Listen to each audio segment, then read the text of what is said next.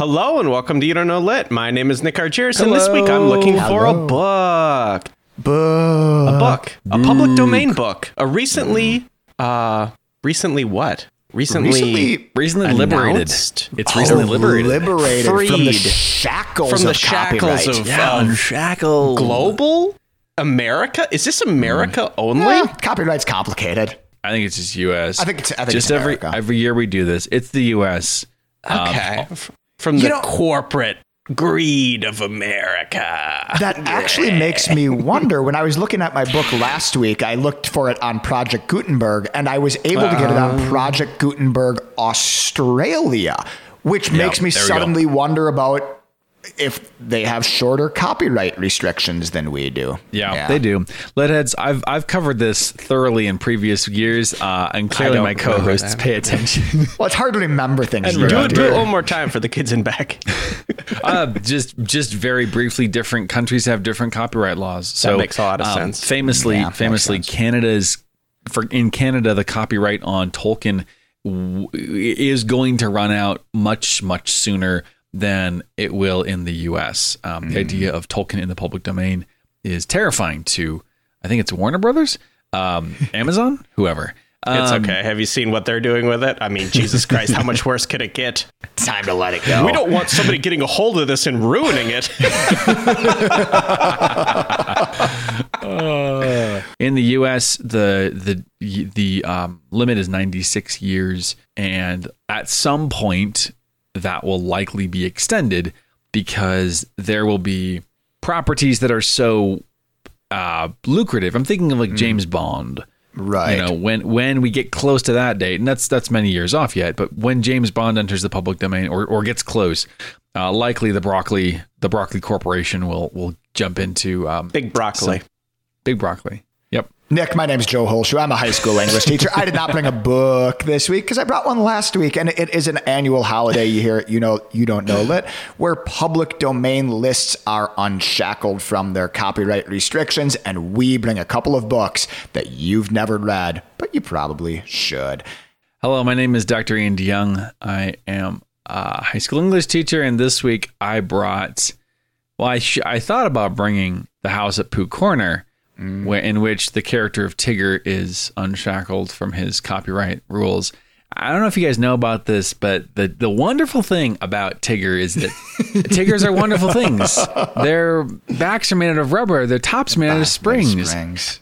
Anyway, I didn't bring that one. Instead, I furthered my knowledge of one of my favorite authors, Virginia Woolf, critic, poet, social observer, and novelist. I brought Orlando, a biography, which is simultaneously more bonkers and less bonkers than I expected.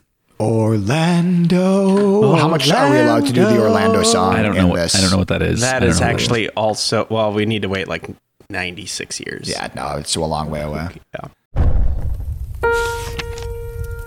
May your earlobes turn into assholes and shit on your shoulders. Hey, the plot doesn't fucking matter at all. This is what I think it's about. If you look closely enough, every author was at some point a racist. Audiobooks don't count, right? All art is quite useless. Who told you that? Fun fact, that is how Joe laughs.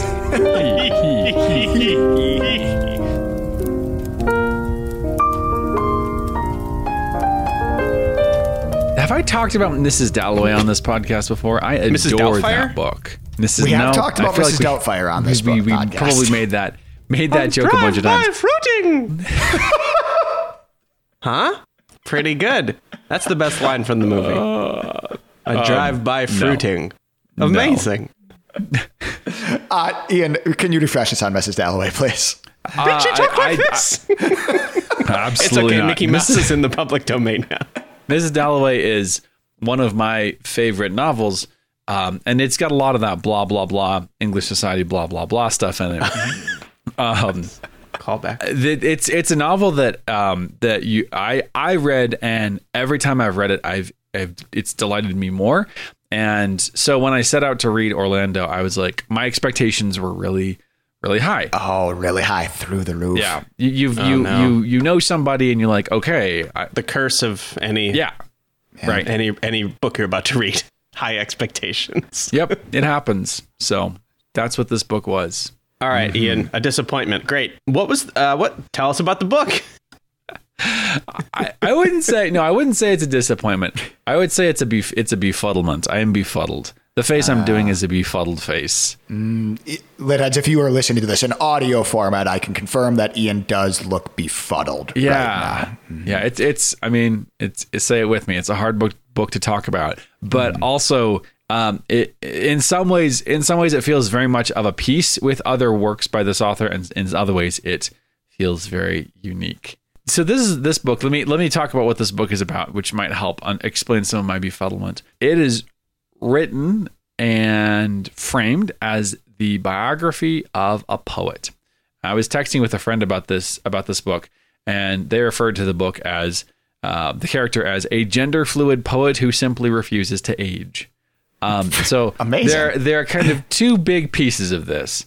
The main character, Orlando, he is our central character when we meet him, and he is a boy in the early 1580s. Okay. And the book ends in 1928 when Orlando is a 36-year-old woman. So 1 second, I'm not great at math, right? Nope, but 1580s, None of us are. 1928, 1680s, 1780s, 1880s. That's 350 years. 348 years. My God. But by the end of the book, she's only 36. So, and also Amazing. she's Is this like a Benjamin Button situation? Is it like an Astari or Elrond sort of situation where? she is not an elf. Okay. It's kind of surreal. So a big the pieces of this which don't really match the real world.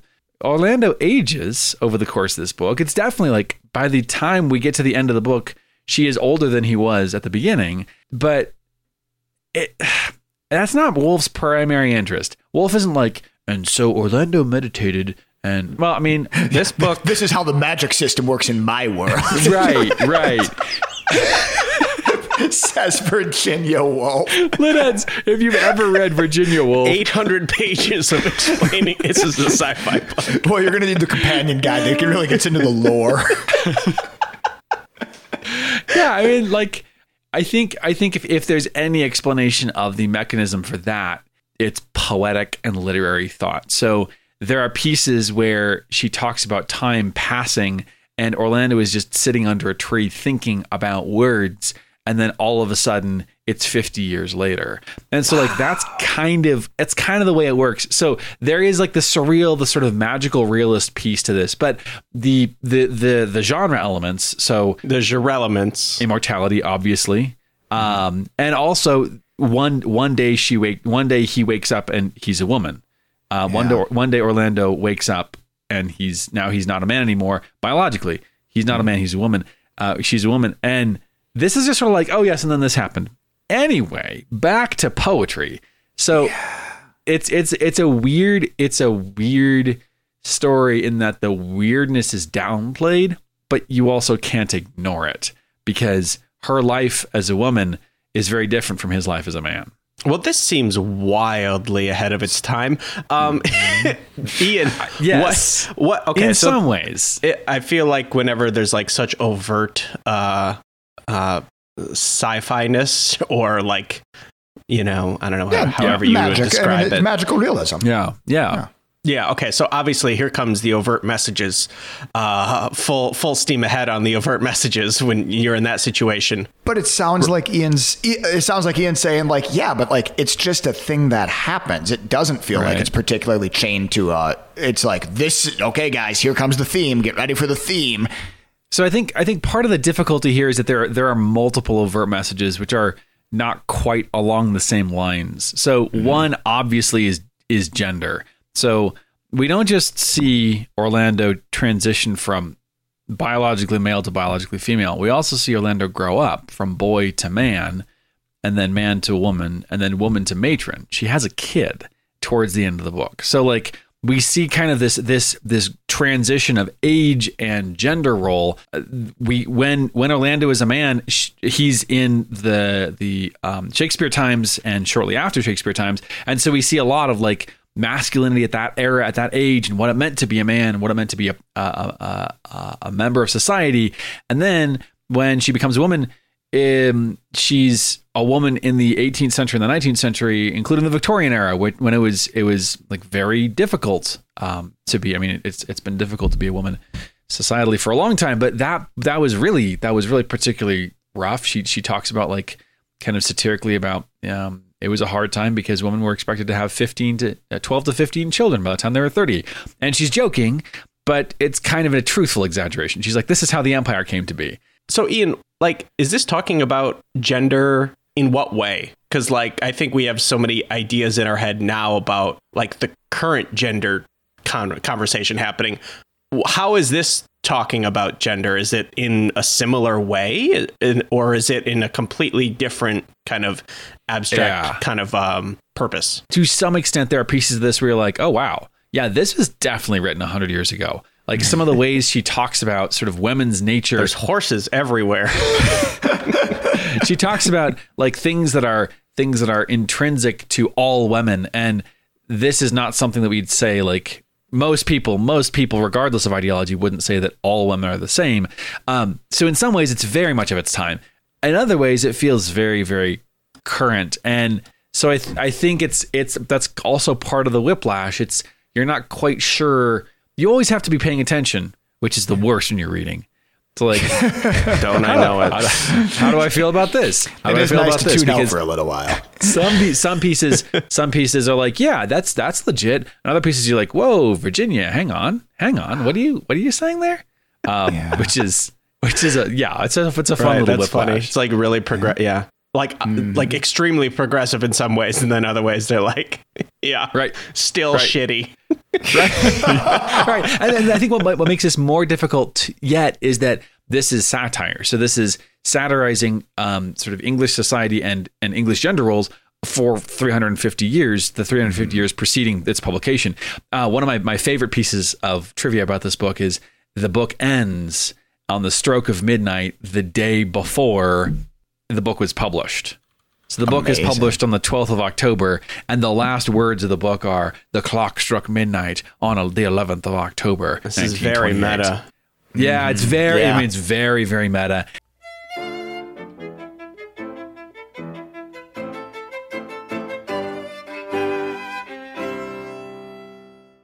Can you just tell me what the overt message is here? Because I'm struggling to, like, grasp onto a story. This is why I'm befuddled. So, like, there is a story, and it's focused around this person. He's a boy. He wants to write poetry. He grows up. He loves and loses. He still wants to write poetry. He keeps growing up. He becomes an ambassador. He becomes a woman. He negotiates life as a woman in England.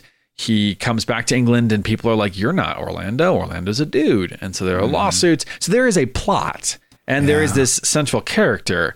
I think one of the things, and this I'm saying I think because it's hard. I think one of the things that Woolf is doing is suggesting that as we grow up, we are a bunch of different people. We cycle through different selves, different persons, not personalities, but different me from various eras of my life. And there's a key moment towards the end where Orlando is riding in a car. She's driving somewhere, and she's like kind of, all of her selves are coming together and talking to each other and sort of cycling through their reactions to the world around her. And then at the end of that section, she sort of like coalesces into a self. So this might be, in fact, Secret Buildings Roman, a book about growing up. Interesting. The self sort of coalescing from a bunch of fragments into something that's mature, something that's grown up. The other nasty piece of this is that this is a book about books. This is a book specifically about literature. So it's like a deep cut. It's like, Orlando wants to write. Orlando's big thing is I want to write a great piece of literature. And throughout the book, this alludes him and then it alludes her. Orlando can't write good literature. And even the end, tricky. It's harder than you think. Oh yeah, I mean, like we knocked it out of the park on the first try with Three Butlers, but by the end of the book, she publishes this poem which she's been working on for the last 350 years, and it's well received. But she's still like, that's not. It could be better. I am not one of the greats. And so in a way, as she progresses through time, mimicking the style of various eras that she's working in, Orlando is English literature. Nick, this is highly irregular, but can I read a 5-star review of this book? Because I think it really captures what Ian is saying. I'm sorry, those are not part of the rules, Joe. This is from Lisa on Goodreads, and she says, Orlando to me is a dream come true in literature. Being able to move in time and space and change my gender with my moods is a deeply satisfying idea. It's the quintessence of what reading means in my life. The opportunity to leave my own life behind and step into the body and soul of other people only to move on again when I feel like it. I can be intensely engaged for a week and then put the adventure safely into my memory and try something different. Orlando is a hymn to reading and imagination and love. It's a break from conventions and story as heavy as heart and light as a feather. I love it. Why didn't you just say that, Ian? Yeah, Ian. Alas, I am not as eloquent As Lisa. As Lisa from Goodreads. I think Lisa from Goodreads catches satirizing literature, but a paean, a hymn to the love of literature. And I think it's literature with a capital L, which I don't love. I don't love that. I think when Woolf imagines literature, Woolf is not thinking of, I don't love the instinct to say the only literature that is worth loving is capital L literature. Right. It's turn your nose up a little bit when you say it literature. Pinch your nostrils. I think there's some value in being dude, I freaking love Sherlock Holmes, man. I like Count Dracula. You like fine books. I like literature with a capital L, and I also like explosions. My name is Nick Argyris. Why can't anybody write books for me? Do you guys remember the term roman à clef? Oh, yeah, by name, but not by definition. Yeah, it rings a bell. It's a novel with a key. Right? Yes. You just need a key at the beginning of the novel and you can tell who everybody is and what the book is actually about. Yes. Oftentimes written by people who have a lot of leisure and friends that they want to drag. Yeah. Kind of anonymously, but not really. So Woolf had a friend / lover named Vita Sackville-West, and they were together, she and Vita, for a decade, and they were friends for before that and friends after that. So they were very close, not just romantically, but platonically. And they were lovers. Just saying. Yes. Lady Woolf's lover. Critics have carefully read, knowing that Sackville-West is important to Woolf. Critics started kind of mapping the character of Orlando onto Sackville-West. Eventually, it gets kind of come to a critical consensus. Woolf was writing Orlando, the main character of this book, as a representation of Sackville-West's journey. Now, some of this is cool, right? Some of this is you're amazing, you love beauty, you love nature, you're really into literature. Some of this is you're awesome. Some of this is very complimentary. But the beautiful thing about Virginia Woolf is that she never let her personal affection for someone cloud her ability to say really mean stuff about them. So that's good. That's a skill. That is an underrated trait in people. I love you, but let me give you an honest assessment of your character. Her diaries, Woolf's diaries, are just full of, I had this party today. T.S. Eliot was there. I hate him. He's so stupid. That guy, freaking guy. So this is an amazing part. Don't even get me started.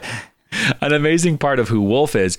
And she does not give her close friend and lover Vita Sackville-West a glowing review always. So a big thing about Orlando is that he can never write that great book. He wants to write that great book and he keeps on failing. And this maps onto some of Sackville-West's literary disappointments. Yeah. So she wanted to write great work, and critics never really bought Sackville-West's stuff. They were just, it's not quite there. And apparently Woolf didn't think that Sackville-West was a great writer. There's this recurring image of a goose that kind of keeps showing up as something that Orlando wants to attain. And this is imagined to be the wild goose chase that Sackville-West is on, trying to write great English literature. So this piece of the Roman à clef, where yes, it's a hymn to imagination and literary transport, but also my girlfriend is kind of a scrub. Like she wants to be a writer, but she can't. Like it's incredible. I can only imagine this caused some problems in the relationship. Like as Sackville West read this, I can imagine she had the key. I don't think she was confused. No, that's Too Many Butlers is about our wives, right? That's what we're. Apparently, Sackville West was not aware that she was the target, so we have no indication that she kind of realized that people saw her in this character. Would this have been contemporarily seen as her? No, this is something critics have like pieced together after time. Probably later, like as you get beyond Woolf's life and you start to look back. I mean, it's that retrospective thing again. Was it confirmed though in any way, or it just fits really well? It's like when you start The Dark Side of the Moon at the same time as Star Wars or whatever. Wizard of Oz. Yes. Get your pop culture correct, Joe. One of the things with one of the beauties of the Romana Clef is that you can never really confirm it. One of many beauties. You can never really confirm it. Like all you can do is say, it's interesting that all 19 of these main characters map onto the author's 19 enemies. Like they're all the same ages, genders, and heights. You know, like the same point blood is, type. It's not confirmed, but it's basically confirmed.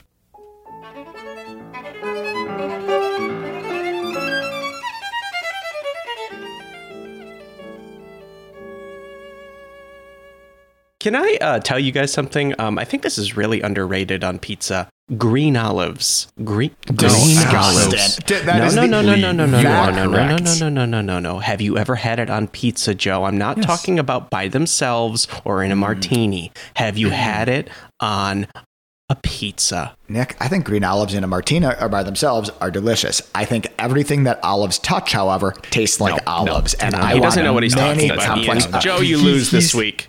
Ian, Nick, congratulations. Put this clip on TikTok because that is how you're going to go viral, is advocating for green olives on pizza. When green olives go on a pizza and they are baked, something happens. They are just these salty little nuggets of delicious on a pizza. It's just what a pizza needs. Nick, have you ever put green olives and good pepperoni together on pizza? It's the best thing in the world. I had it last night. It is incredible. I have it every night. The fact. I will hear no more of this. I speak for the Lidheads. You guys are monsters. Joe, tell the Lidheads what to do. All right, Lidheads. Demand it. If you care what we talk about, head on over to tweenvogue.com. Suggest a book, suggest a theme. We read all of your suggestions, and sometimes we read your suggestions. No, we read everything. We read everything you said. We do read everything. We don't read everything, if that makes sense. Or if we haven't read your suggestion yet, we assure you it's in the document. It's in the document, Lidheads. It's in the document, guys. It is going to happen. So, Lidheads, we love you very much. tweenvogue.com. Social media, everywhere that you would expect us. Congratulations, Ian. Congratulations, Virginia Woolf.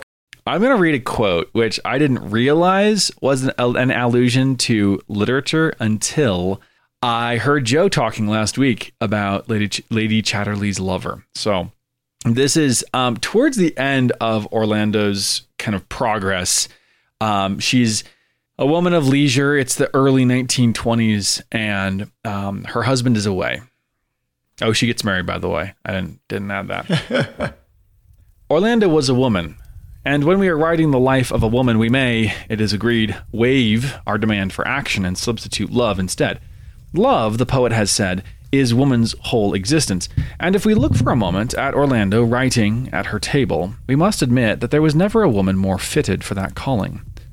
Surely, since she is a woman, and a beautiful woman, and a woman in the prime of life, she will soon give over this pretense of writing and thinking, and begin to think, at least, of a gamekeeper. And as long as she thinks of a man, nobody objects to a woman thinking. And then she will write him a little note, and as long as she writes little notes, nobody objects to a woman writing either, and make an assignation for Sunday dusk. And Sunday dusk will come, and the gamekeeper will whistle under the window, all of which is, of course, the very stuff of life and the only possible subject for fiction. Surely Orlando must have done one of these things. Alas, 1,000 times alas, Orlando did none of them.